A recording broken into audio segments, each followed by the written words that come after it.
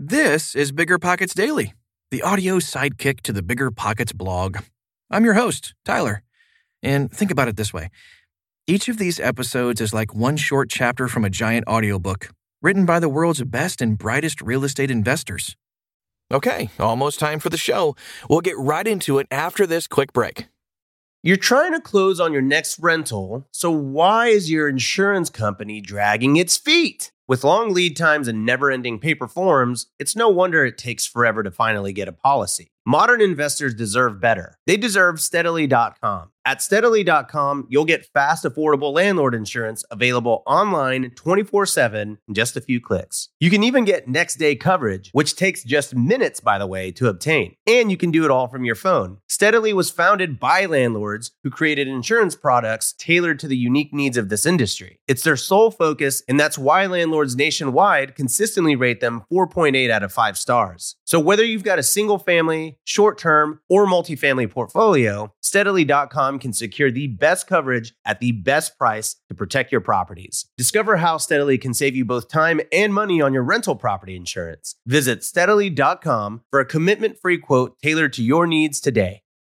This show is sponsored by Airbnb. Did you know that a long time ago, before I ever started my real estate business, I turned one of my first primary residences into an Airbnb? And that's the extra income that I needed from Airbnb that gave me the confidence to go out and work for myself and eventually quit my 9-to-5 job. And now I have dozens of Airbnbs all over the country. I've even partnered up with the old David Green on a recent property in Scottsdale to take our portfolio to the next level. And of course, we host it on Airbnb. But you don't need to be a full-time real estate investor to start on Airbnb. As a matter of fact, I was self-managing 10 properties while working my 9-to-5 job, so I know anybody can do it. Think about it this way. You're looking for extra income and going on a vacation. Wouldn't it be great to rent out your space and let your property pay for itself while you're gone? I did this one time. I pitched my wife and my roommate, because we were house hacking, on the idea of renting out our home, and it paid for all of our expenses on a trip to Mexico City. So go and give it a try. It might just change your life, just like it did mine. And I really do mean that. Your home might be worth more than you think. Find out how much at airbnb.com/host.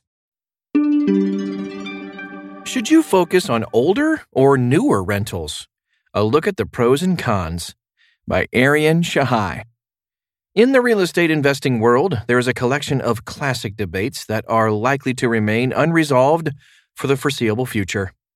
Flip homes for a profit or buy and hold long-term rentals. If you go for long-term rentals, should you focus on cash flow or capital growth? Should you buy a portfolio of single-family homes or purchase multifamily apartment buildings? Pay off the debt on your investment portfolio or increase it by refinancing to add more properties?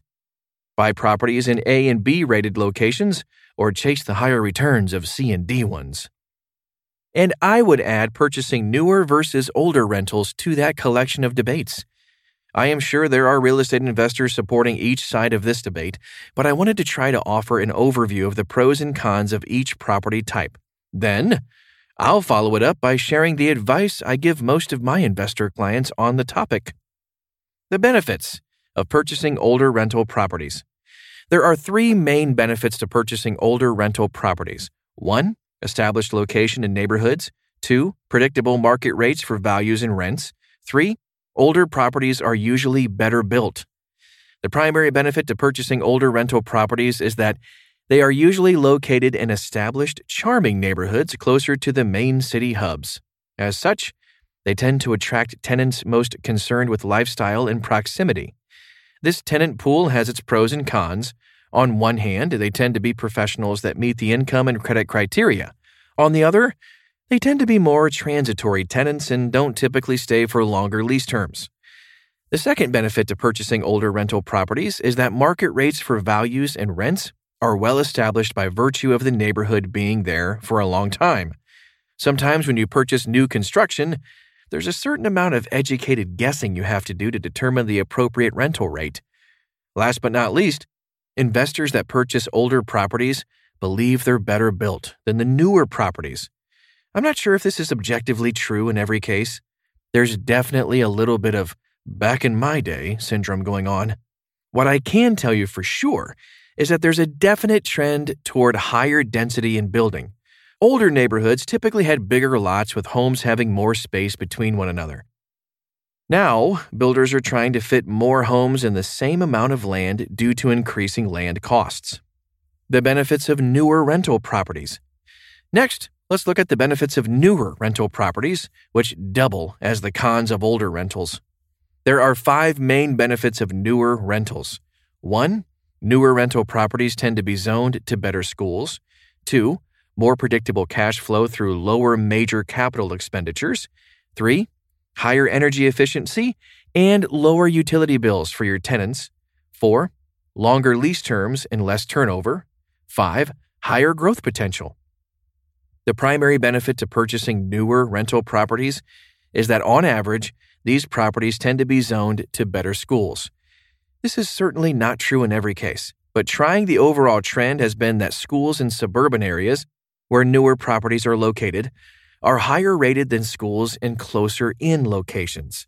School quality is the most important criterion that excellent tenants look for when selecting a rental house.